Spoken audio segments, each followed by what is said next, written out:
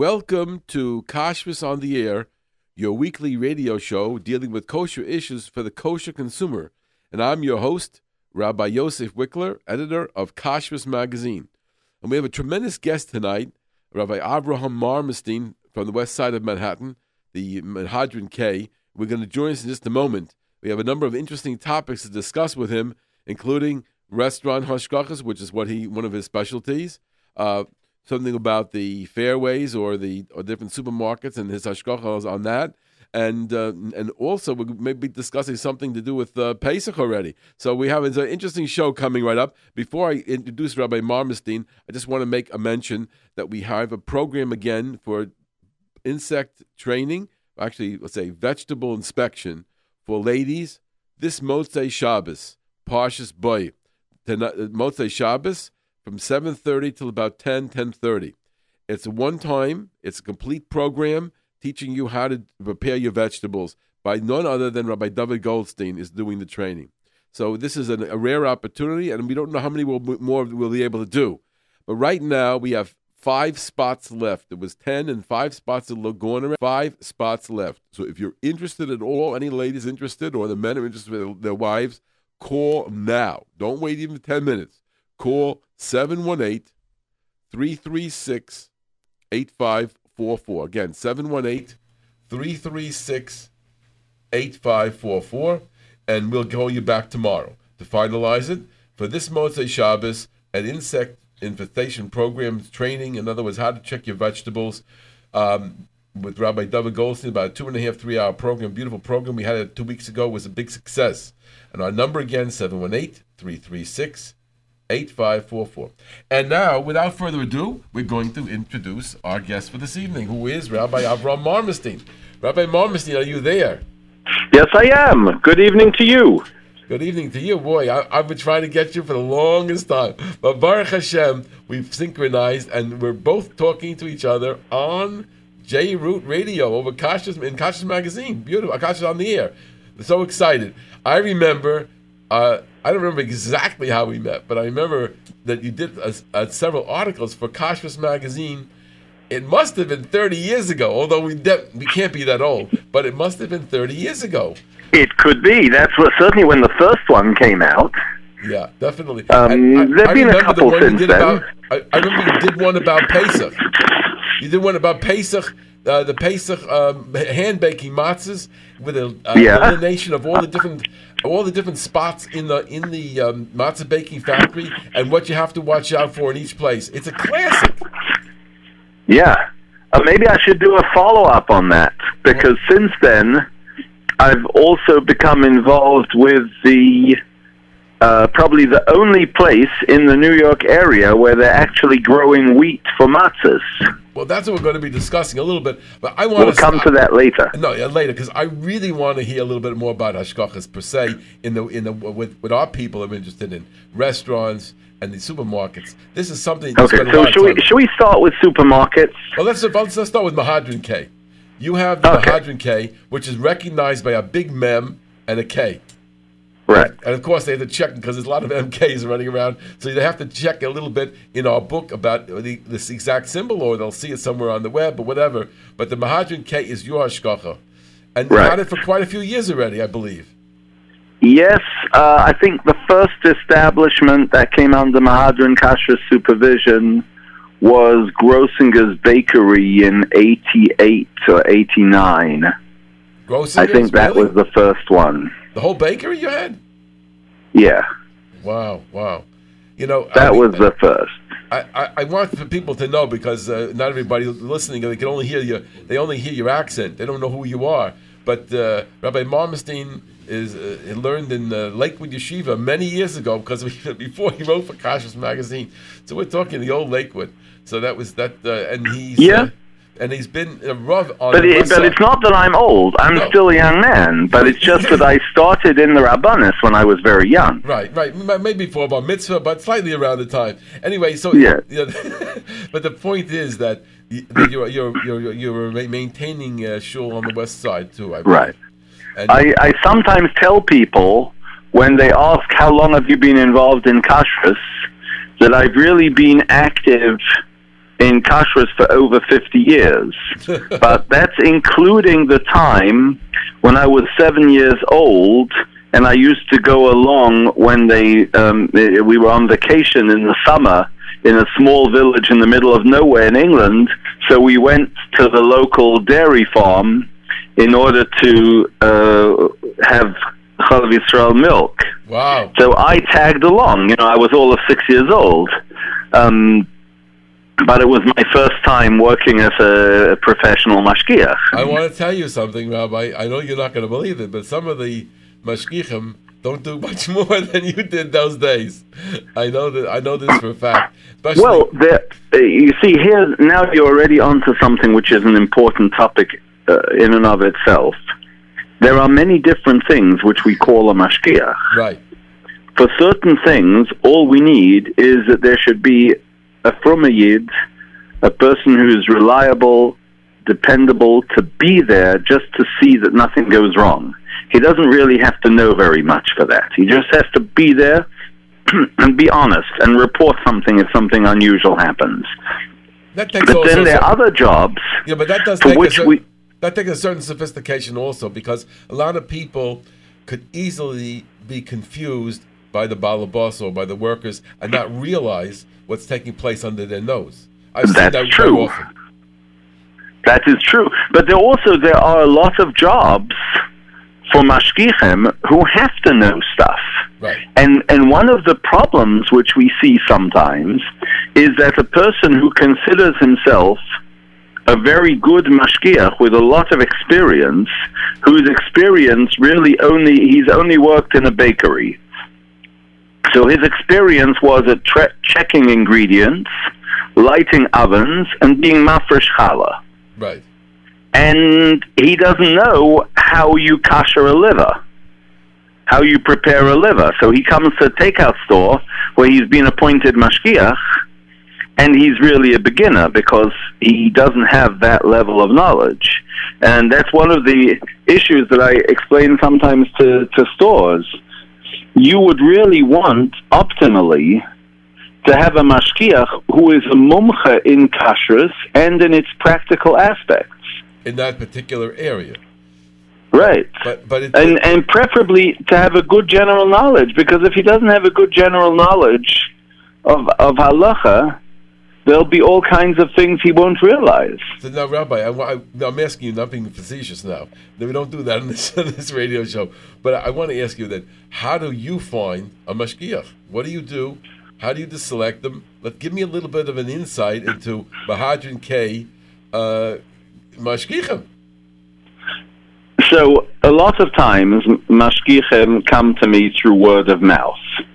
That somebody is a friend of another mashgiach. And a mashgiach who works for me already will tell me, I have this fellow, I have a chavrusa with him, to chaza yeredeya with him, and he seems very knowledgeable, but he's only working very part-time and on Sundays, and he would love to have some kashrus work to do during the week in addition to his part-time tutoring. So a lot of things come that way.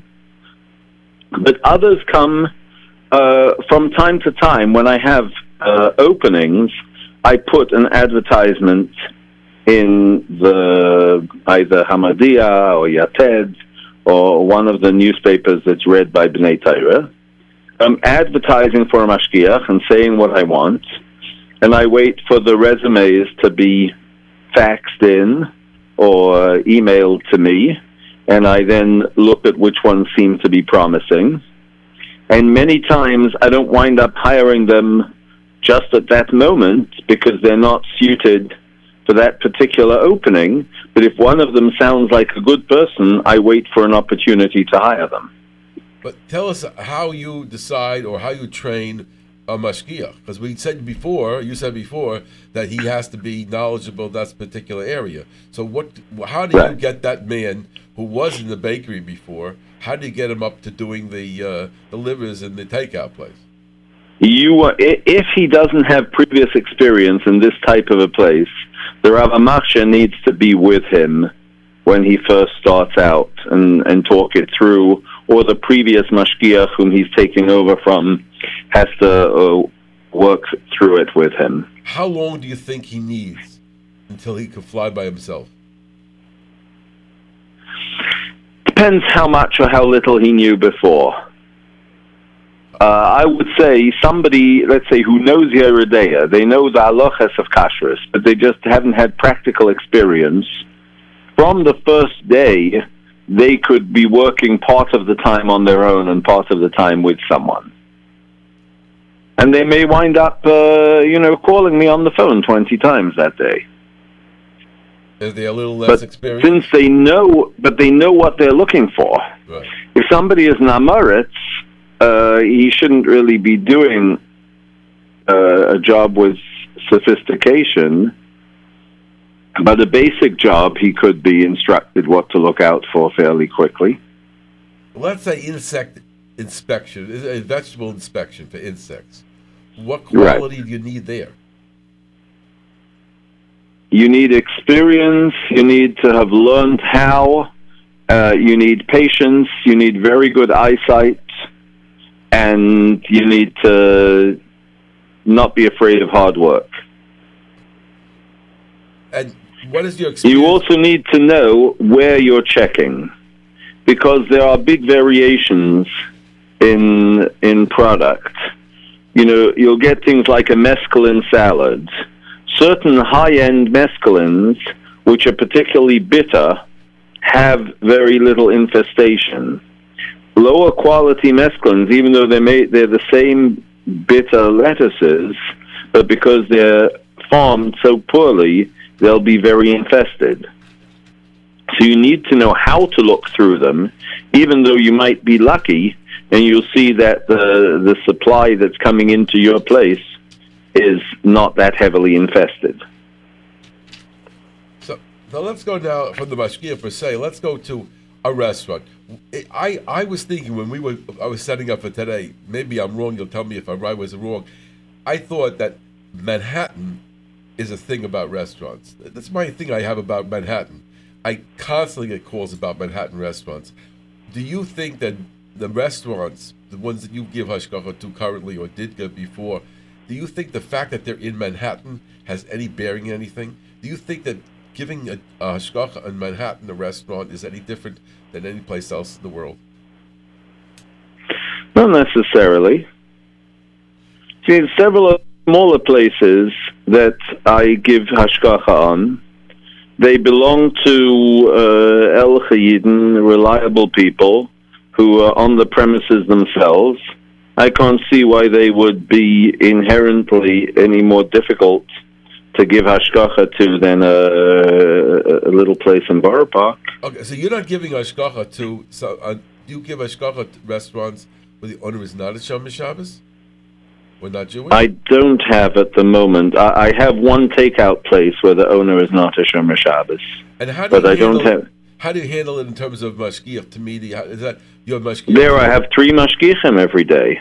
3 mashgiach? One mashgiach comes first thing in the morning to unlock and light the fires, and he stays there till the main mashgiach gets in. Mm-hmm. And when the main mashgiach is done, when most of the work for the day has been done, another mashgiach comes over and runs it till closing time. And he locks up everything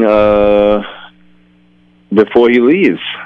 And the owner has to accept the fact that he cannot have a key to it. That's what I wanted to find out. Does the owner, is he cooperative with it? I'm not. If he wouldn't be, I wouldn't have kept the hashgacha. And you see, there are big differences. I've met people who are really not cooperative, and sometimes they were quite frum. Like I had one guy who, one of the places that I dropped years ago, was a frum guy. Most of the time everything was in order, but he was constantly short of money. And because he was short of money, his regular suppliers wouldn't bring to him. So he'd bring in other stuff. And you'd have new questions and new problems. And his mashgichim would quit on him because they weren't getting paid punctually. and he was trying to cut them short and claim that you came at 8:30, not 8:15, so I'm taking off a full half hour. So it was a kashrus nightmare. So I told him goodbye, although he wasn't the type of person who would ever have deliberately brought something treif into the store, but he wasn't a person you could work with. Right. What about the frum owners? How much hashgacha do they have? Do they have a mashgiach tamidi there too? Well, most of the frum owners, usually if it's a larger place, they don't want to be there the whole time. So they need a mashgiach tamidi, or at least a frum manager. See, this is where the lines are a little bit blurred. The OU likes to insist that a mashgiach tamidi should be a person who's hired only for the purpose of being mashgiach, and that all his work should be related to hashgacha. But the reality is that only a large place could financially do that. So very often the mashgiach is not so much a professional mashgiach, or there's a part-time professional mashgiach, and otherwise the mashgiach is really the manager, who is a frum person who the Rav Machshir considers to have an emanis, and he has somebody coming in addition to do things like bedikas of vegetables, which require a person to give their full attention to it. I think that I don't know if that's the OU policy anymore. What you said about not doing any work. I think they pretty much are doing work. But let me go back. No, but they like it to be work that's related to kashrus. Okay, that he's primarily there. No, they won't have somebody who counts the chef, who is from a yid and a neman, as also being a mashgiach. No, but they might make the mashgiach do work like peeling potatoes or cutting vegetables. But let's go back to something else. In that situation, we have a frum owner. Are we not bothering? Are we bothering to open and close the store with the mashgiach? No. Okay. No, normally you wouldn't. He's entitled to have the keys himself, but he would then have to understand that even though he's the owner, he drives a big fancy car, wears a nice suit, he has to be willing to be there at whatever time is opening time. He cannot allow the cleaning help to open and have free run of the place. That's very interesting. And let me ask you about a dairy place. Is there a different approach to a dairy place vis-a-vis mashgiach? In theory, yes. In practice, not so much. In theory, what's the difference? That with meat, there's a din of basishnis alam na'ayin, that if meat is not marked and there's no indication that it's kosher meat, it automatically is prohibited just because there isn't a Jew on premises. Right. So therefore, you have to have somebody at all times. You can't say, look, the kitchen is already finished. Now they're just putting out the chickens to sell them. There's no work going on. There are no deliveries. It's 6 o'clock in the evening. Let's leave the Spanish-speaking help to handle everything. You can't do that because the chickens will become basmach nesalman ayin. So that halacha does not apply to dairy things. However, firstly, you have the issue of fish, according to most opinions, unless they're recognizable clearly, they also have such a requirement that they should have a siman. Right. So that's the theoretical problem for a dairy place. The other problem is, what kind of a place is it and how is it being run? You usually want somebody on the premises who is responsible just to take care of things and to make sure that they didn't run out of lettuce and go and pick up a lettuce from the supermarket on the corner and just chop it up without cleaning it. Which unfortunately is very common in restaurants. I mean, clearly it could happen You see, one of the things people may not realize about kashrus is that organization has an impact on kashrus. The place which is run in a very mesudadika way, where they always order the same products and they measure exactly how much they'll need so that they don't have last-minute emergencies, is much easier to guarantee the kashrus there than it is in a disorganized place where they suddenly decide to run a special dish for which they have to go out and buy ingredients. Now, it doesn't make it treif just because you're disorganized. In your own house, you might think it's fun to suddenly decide at 7 o'clock at night, wouldn't it be nice if we had fried portobello mushrooms and you run out to the corner to get it? But if you're running a restaurant and your mashgiach has gone for the day because everything has been cooked, and you just left somebody in charge who is Jewish but doesn't know very much, how will they know to stop the chef from going out and buying a non-kosher vinegar from the corner to mix into his special spicy salad dressing, which he just thought of? So we need that oversight, which is basically a universal issue in a restaurant, different than maybe a manufacturing plant. Rabbi, I just want to make an announcement to the people who are listening, that they're listening to Kashrus on the Air over J Radio, and this is Rabbi Yosef Wikler with a little bit of a cold from Kashrus Magazine, and our guest tonight is Rabbi Avraham Borenstein from the Manhadrin K, which is a hashgacha in Manhattan, West Side, and he's a Rav in the West Side, and he's been involved with Kashrus Magazine for over 30 years, although we were still young people. Now let me just. Let me also say, they say that a Rav has to not only answer a question, right, but he also has to anticipate what the questions will be.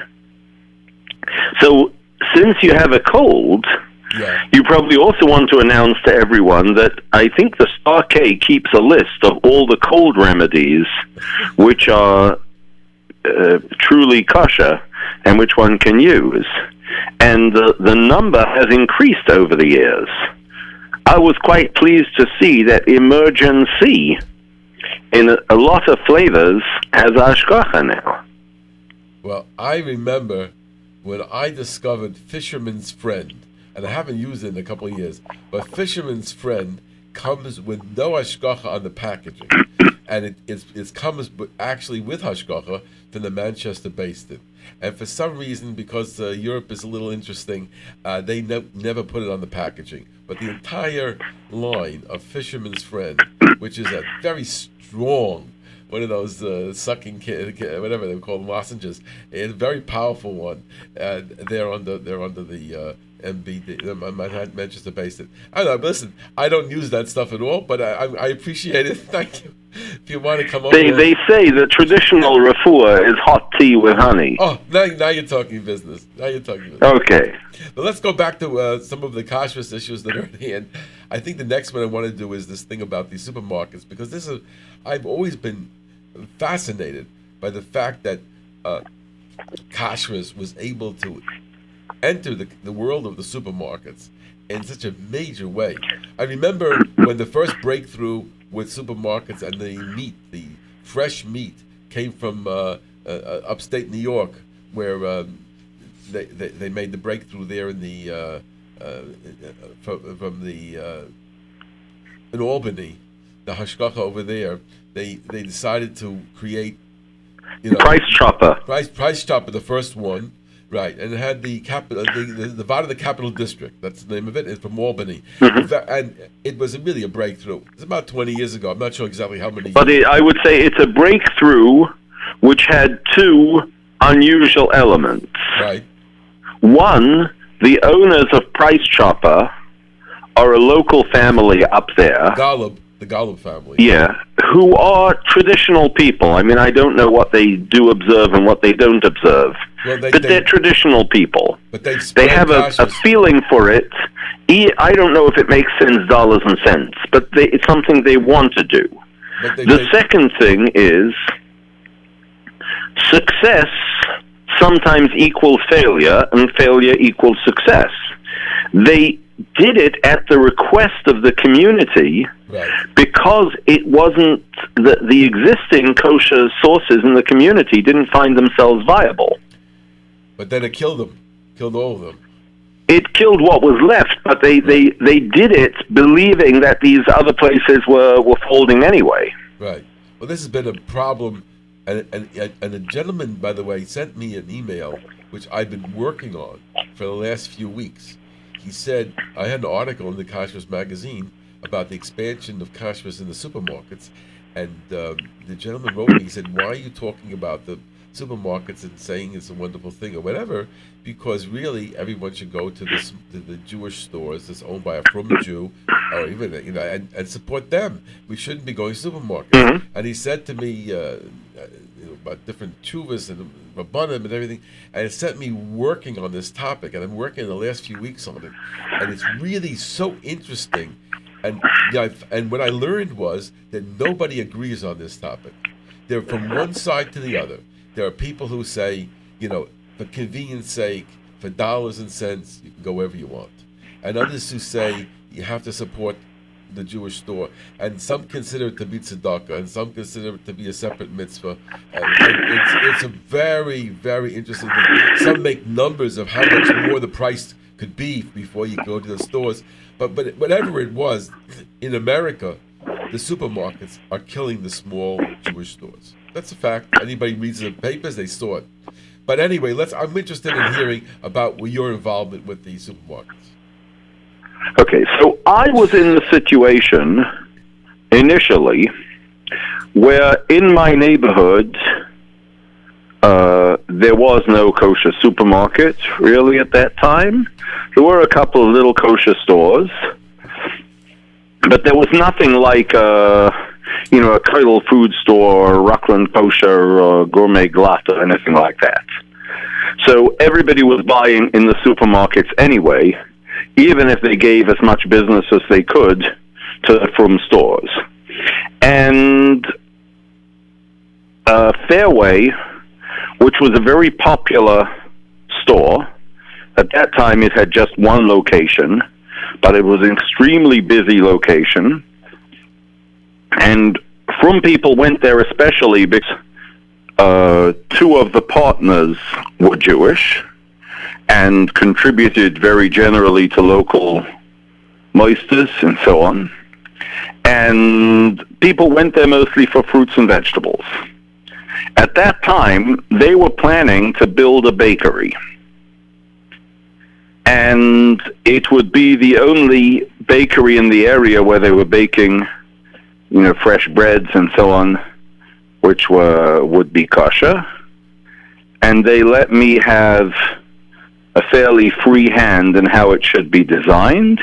So I designed it from scratch with one oven on one end for producing baguettes and fancy breads, and one oven on the other end for producing danishes and so on, which were milchigs, and one mixer at one end, which would always be parev, and a mixer at the other end, which would always be milchigs. And it was on a different floor from any other production area of the bakery, of the supermarket, so that you knew it would be completely self-contained and nothing else would mix in. But there are several problems which are inherent in the giving hashgacha to little departments of large non-kosher supermarkets, and one shouldn't underestimate them. One is that things get mixed up. You have to have a very good system for making sure that the pans from your kosher bakery don't wind up going into the treif butcher shop. Wow. I hadn't even thought of that one. Go ahead. Yeah. That's one thing. That's one part of it. On all levels. If you're cutting supposing you bake these very large farmer breads and you cut them on the bakery counter, you have to make sure that the knife that's used for cutting that won't be used for milchigs and won't get borrowed by the deli counter, which we solved by putting that knife on a chain. They don't make that farmer bread anymore, but when they did, we kept one knife on a chain so it couldn't go anywhere.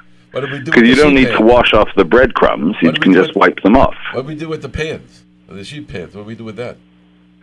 Sheet pans that you deliver, the way I did it was not to deliver them on the sheet pans, to have special plastic pans for carrying the stuff from the bakery to the production area.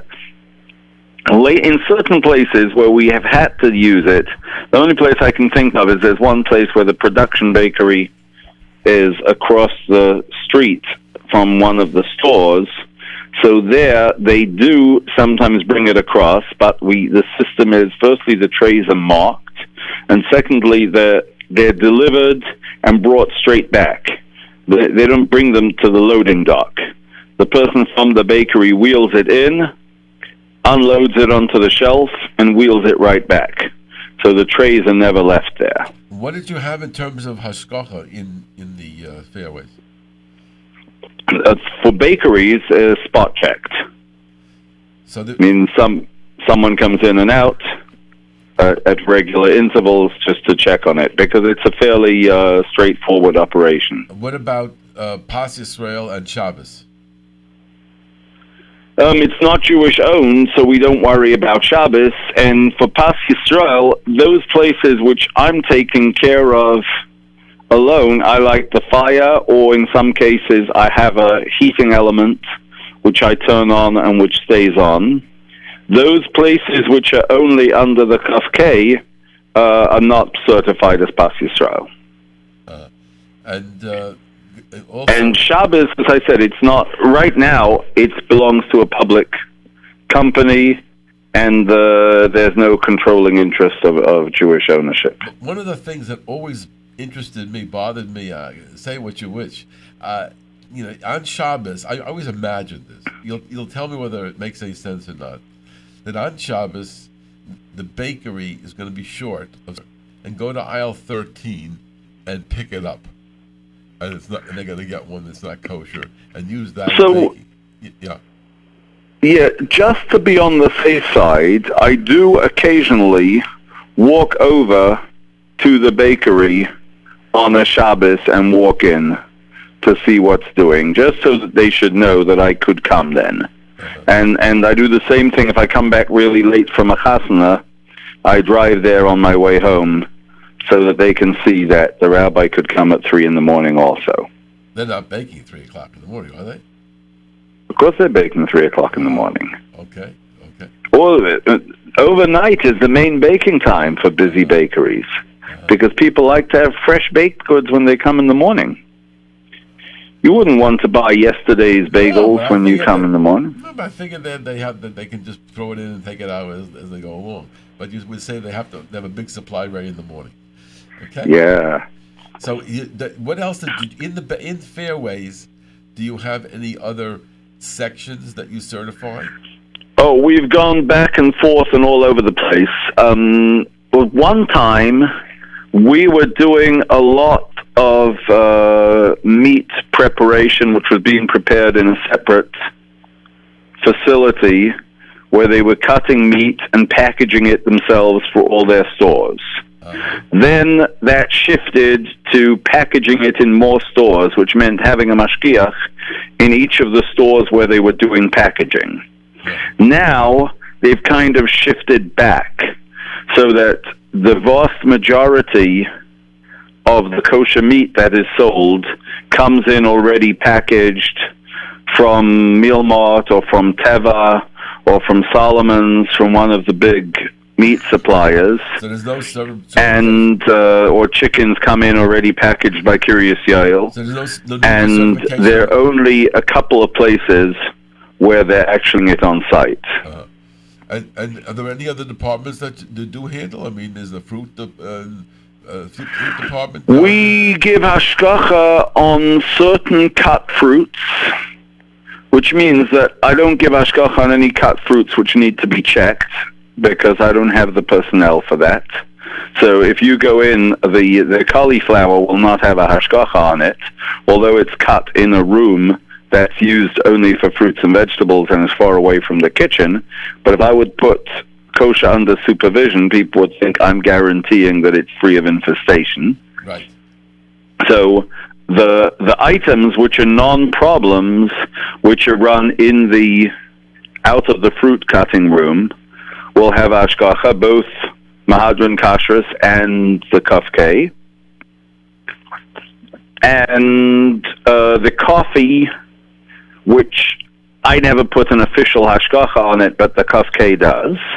But it was kosher anyway. Even the flavored coffees they were bringing in were kosher. In some of the stores, I think the fresh-made peanut butter that's made on the premises has a Kafkei on it. But that's not something that I've got involved with.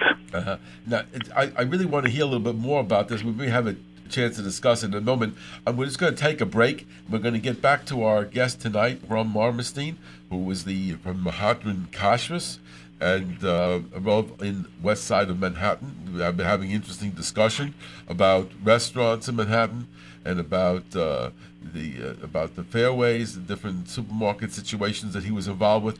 And also, we're going to be discussing, Mr. Hashem, a little bit about matzah. But just give me a moment, and we'll be right back to him. Before we go back, I would like to remind our listeners about our good friends at Glattmart, conveniently located at 1205 Avenue M. Meeting shopping needs is their top priority. You can save a lot of money when you're shopping in Glattmart, especially taking advantage of their valet parking service.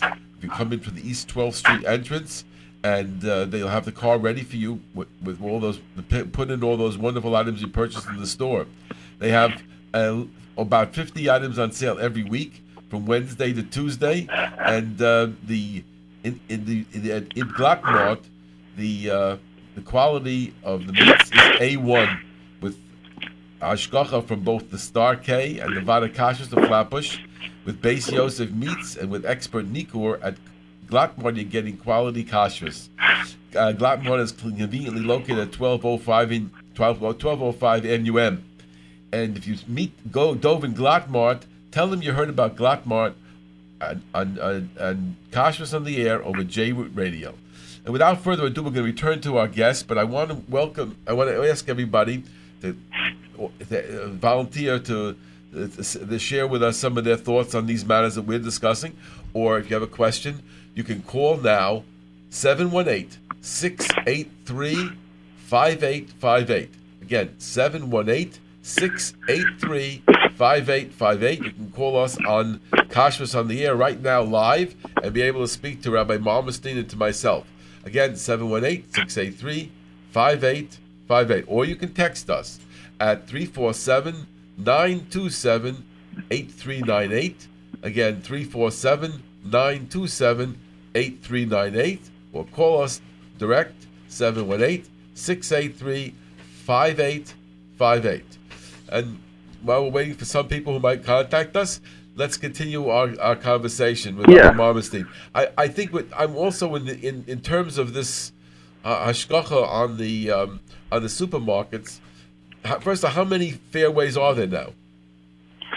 14. It's a big change from the early days. And I want to know, it's a little confusing to me, what is it that Fairways gains from having your hashgacha and the Kafkei, and how does it work, your relationship with them? In other words, some things are mine, some things are yours. Well, how does this whole thing? It sounds very confusing to me. Yeah, it sometimes is. I'll tell you really the idea. It started out with just Mahadran Kashrus, right, because Manhattan was the base of Fairway. As they expanded and they went public, they also felt they had to make plans for when there'll be a national chain, right, or at least a regional chain. So they wanted to deal with a large organization. Now, there are certain things which are under Kafkei, right, and not under my hashgacha. How would I know that? I see it in the store. Oh, it would be marked. What? They're marked. It would be marked. I tell people, if it isn't marked, assume it's under nobody's hashgacha. Okay. I'm because here's another part. Yeah. Here's another part of what I would call the biggest danger of hashgachas covering a segment of a supermarket. Right.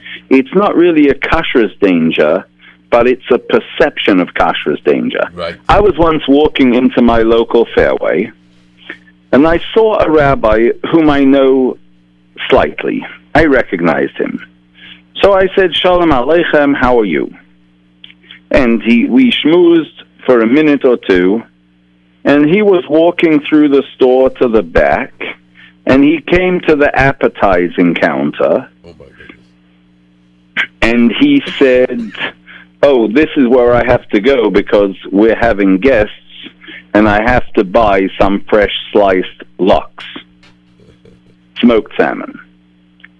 So I said, because he's, a musmach and from a yid, I said, but you can't buy the fresh sliced here because they could be using the same knives for slicing the sturgeon.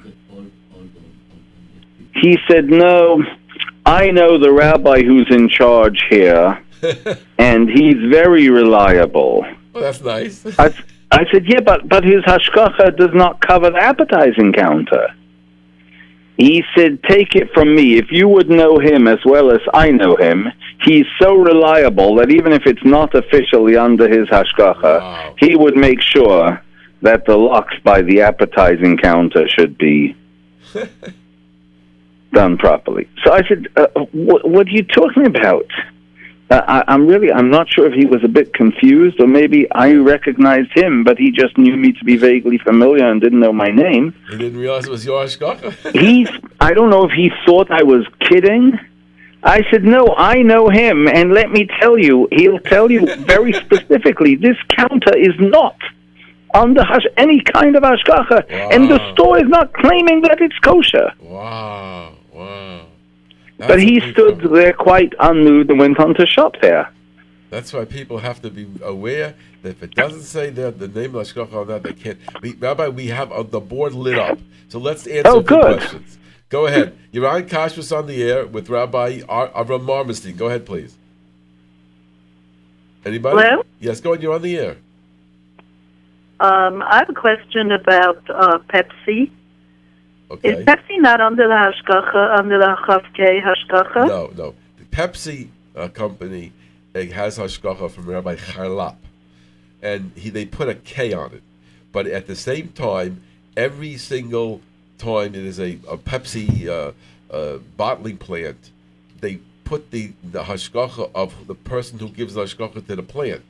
So sometimes there are plants that are certified by the Kuf K, so they'll put a Kuf K on it, Pepsi. Sometimes it's by the Diamond K, they'll put a Diamond K. Sometimes they don't have anything, they'll put a K on if it's legitimately on the hashgacha at the bottling plant. And sometimes you might get an OU. You can get anything on there. I usually saw a Chavkei on the cover. Because it depends where the soda is that where it was bottled. That you were getting it from this plant, whether you know it or not. Then the company that the store you bought it in, bought from a different plant, a different time. So in other words, I never saw another hashgacha besides the Chavkei, but I picked up a bottle that didn't have any. I'm telling you, you can find a number of them across the country. I'm telling you, you can find a number of different symbols on Pepsi across the country. It is only one hashgacha on Pepsi. It's on the actual syrup. It's Rabbi Charlap. Excuse me.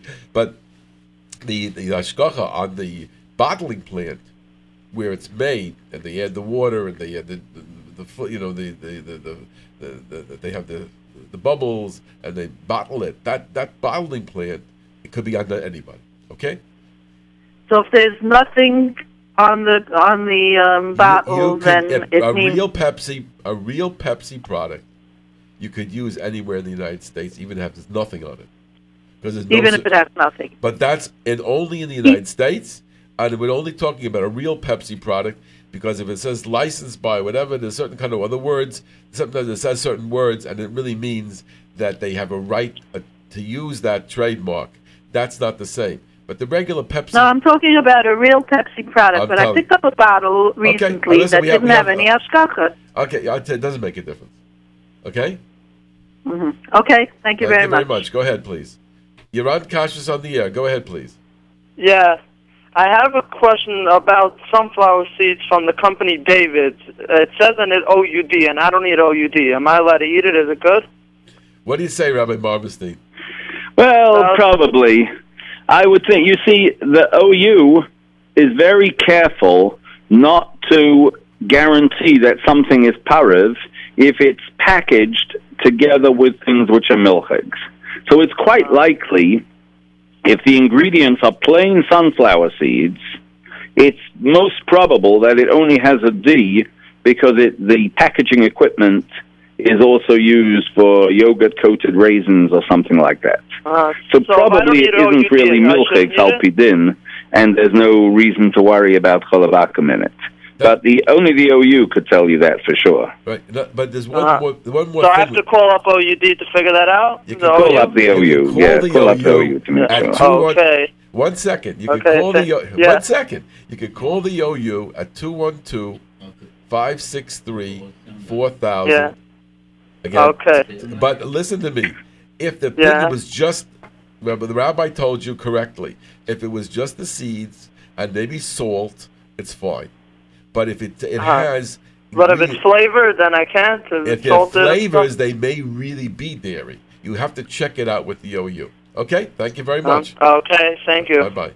Okay, another call. Go ahead. You're on Kashrus on the air. Can we help you? Yeah, hello? Yes, go ahead. Yeah. You spoke before about the choisim on the fish. I heard from young guys where they're going around stores to make sure they're doing the correct things about color taking and this, and make sure the flour is not getting bloom from near wet places. They said there's a look at the guy. Sometimes the bread also has to be, if it comes delivered sometimes with a goy, sometimes it also be delivered with the 2 choisimus or something. 1 choisim. Or 3. 1 choisim. On bread. If a guy delivers bread, it has then it needs 1 choisim. Yeah. In other words, what the rabbi was talking about was the difficulty because meat has special rules. It needed 2 choisimus. And he's saying that some of the things, but ask him if a guy delivers bread, it also has to be in a choisim, because I think that's the rabbi just said that. Yeah. The rabbi just said that. Or it has to be identifiable. If there's a way in which it could be identified as being from the kosher bakery, that would be enough. Like, let's say it's in a labeled bag. The guy could go in and buy a bread from outside and put it in a kosher bag also. It has to be but if a choisim with a choisim something. Yeah, so but it doesn't need 2 choisimus. There's no need 2 choisimus. It needs 2 choisimus and 3 choisimus. I don't remember exactly. Recognizable. Okay, I think we answered the question to the way I understand it, that certain things need 2 choisimus, some things need 1 choisim. Of course, you have to be aware of everything, but to understand. First, you talked about younger light running around looking at the things. I don't know what that meant. If I send a boy to buy some bread and then I found out I don't know from where the bread comes, you understand what I mean? Of course. You have to know where it comes from. It has to be like a choisim in that. Right, but the point is that I think we're missing a little bit each other's. If you want to call me up at the office, I'll help you further. 718-336-8544. Thank you very much. Okay, before we I'll tell you another thing, though. What he brings up is another good point. And maybe this was what he meant. Let's say you have a non-Jewish driver who's working for you, for instance, delivering proofs of the Kashrus magazine or some other merchandise. And he drives back and forth the whole day when you're going to press and you're too busy to do such errands. And you say to him, could you go to Gourmet Glatt on 39th Street and buy me a big loaf of bread and a container of cream cheese, and so I can make sandwiches for the whole office. Right. So he comes back, and you see from the receipt, because you're paying him back, you see that he bought it in gourmet glatt.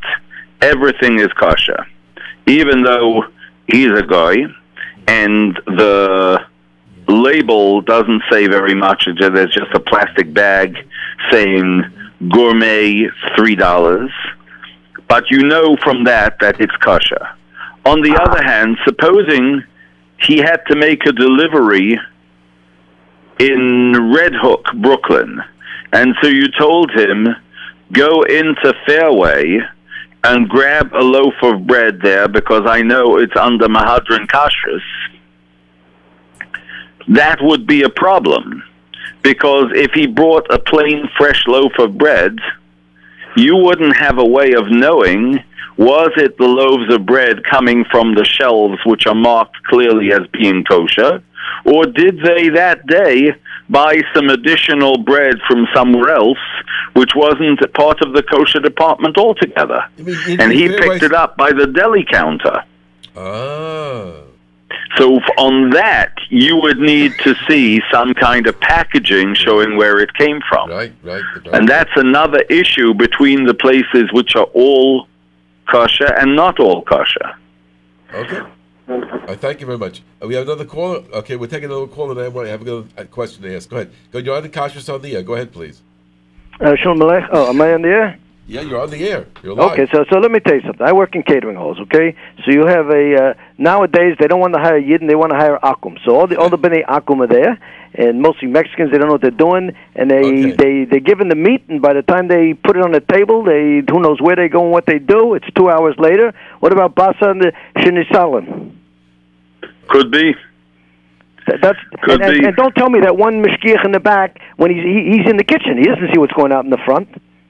And you can't trust these waiters today. Unless they're Yidden, you can't trust them. That's why Visionitz has Heimische waiters. That's why Skver has Heimische waiters. We appreciate the point, and we mentioned it in the magazine a number of times, and we've talked about it a number of times, and it's a very important point. We need to hire Jewish people in the areas where they're dealing with the food as much as possible, from people for sure, and it would be wonderful. And if it's economically sound, and definitely they shouldn't be afraid of hiring the workers because they're too sensitive or something else. Definitely, this is definitely the thing we should be doing. Thank you very much for the call. Amen. Now I want to ask you this. I had somebody email it in, so I feel I must ask it. I don't want to mention any names, but one of the reasons I was talking about Manhattan restaurants is that I know that Manhattan is filled with restaurants that have rabbis certifying them that I would never tell anybody to use. And it's a very big problem. I wonder, how do you handle it? That I don't want, if you're Balabatim, I don't want them to think. What are we talking about? The vegetarian places that are open 7 days a week? Yeah, some of them have non-Jewish with nominal hashgachas. Yeah, but how do you? So what I tell people, because firstly, those are all over. They're in the suburbs also. Right. And they're in Brooklyn and Queens too. But I tell people, any place like that, if you would trust a non-Jew on your block who tells you, I don't use trace ingredients, you can trust these places too. Right. That's what it is. Because basically, let's talk tachlis. Most of them are vegetarian places. They're not many meat places like that. Meat places with unreliable hashgachas, they're few and far between, and they don't claim to use glatt meat anyway, so medaktikim b'mitzvahs are not going there anyway. The vegetarian places, they tell the truth. They have no hashgacha to speak of. There's a rabbi who hangs up a certificate. He gives them a list saying them what you're allowed to use, what you're not allowed to use, and he comes in once a month or whatever. It's not a real hashgacha. I tell them all the time. I don't think there's anything wrong with saying that it's better than eating chaza treif, but it's not for a person who keeps mitzvahs carefully. I just thought maybe you would have difficulty because they might think that you're, putting down some of these rabbis. I tell the people the same thing. I mean, most of the people in charge, I know some of these rabbis personally. They're not bad guys. They just are producing a very minimal level of kashrus. It's not a reliable level of kashrus. Right. But I asked the people when they call me up. I said, "Did you see the ad about this product, about this restaurant?" I said, I know that without even looking, I know the answer. I said, it's open 7 days a week, and there's no mashgiach there at all. Even during the week, there's no mashgiach. There may be a yotzev and nichtas once in a while, but there's no mashgiach. It's fleishiks, no mashgiach, non-Jewish owner or prior owner, and it's or maybe the vegetarian one, let's say. But the point is, there's nobody there regularly, and the place is open 7 days a week. And when I tell that to people, they look again on the internet or on the menu or wherever it is, and they say, "You're right." But I don't understand why people don't have that basic sense to look and see. They grab it. It's near my place. It's opened up. It's right near where I work in Manhattan. My goodness. First, let's... The only thing I would point out is there is also another category. There are places like Coffee Bean, which I think actually has religious Jews as partners, and many of them, or all of them perhaps, even have a hashgacha, but are open 7 days a week, but don't really produce food there. All their food is comes in from outside vendors, and that's how they have actually a reliable hashgacha. And then I don't know if there's any place like this now, but I know you used to have H&H Bagels was a 7 day a week operation, and it had at one time the Kaf K and at one time the Star K, but that's more like a factory. So factories don't sort of run out suddenly of something and go and buy a bag of sugar. They buy sugar by the 1,000 pounds. So there's no reason to think that they won't suddenly start making one type of bagel in a different manner. Because without that, you can't rely on anything. Most of the factories which produce large-scale industrial ingredients are run around the clock 7 days a week. Rabbi Borenstein, our time has really run out. And we had a great time, but I didn't get to your matzah. I don't know if we're going to talk about that one afterwards. Maybe we'll get. Oh, maybe I'll send you. Maybe I'll send you in the mail some of the fresh wheat that I have still as samples, and you can check if it's sprouted, and then we'll have a discussion about it. Very good, very good. I want to thank you very much for joining us, and this is Rabbi Yosef Wikler. Just want to remind the women or any men who want it meant for their women, they can sign up for this Motzei Shabbos for a training course for how to inspect the vegetables and prepare them for your home, make them bug free, by Rabbi David Goldstein, the expert in the field. It's for a several-hour program, 2.5 hours. Motzei Shabbos.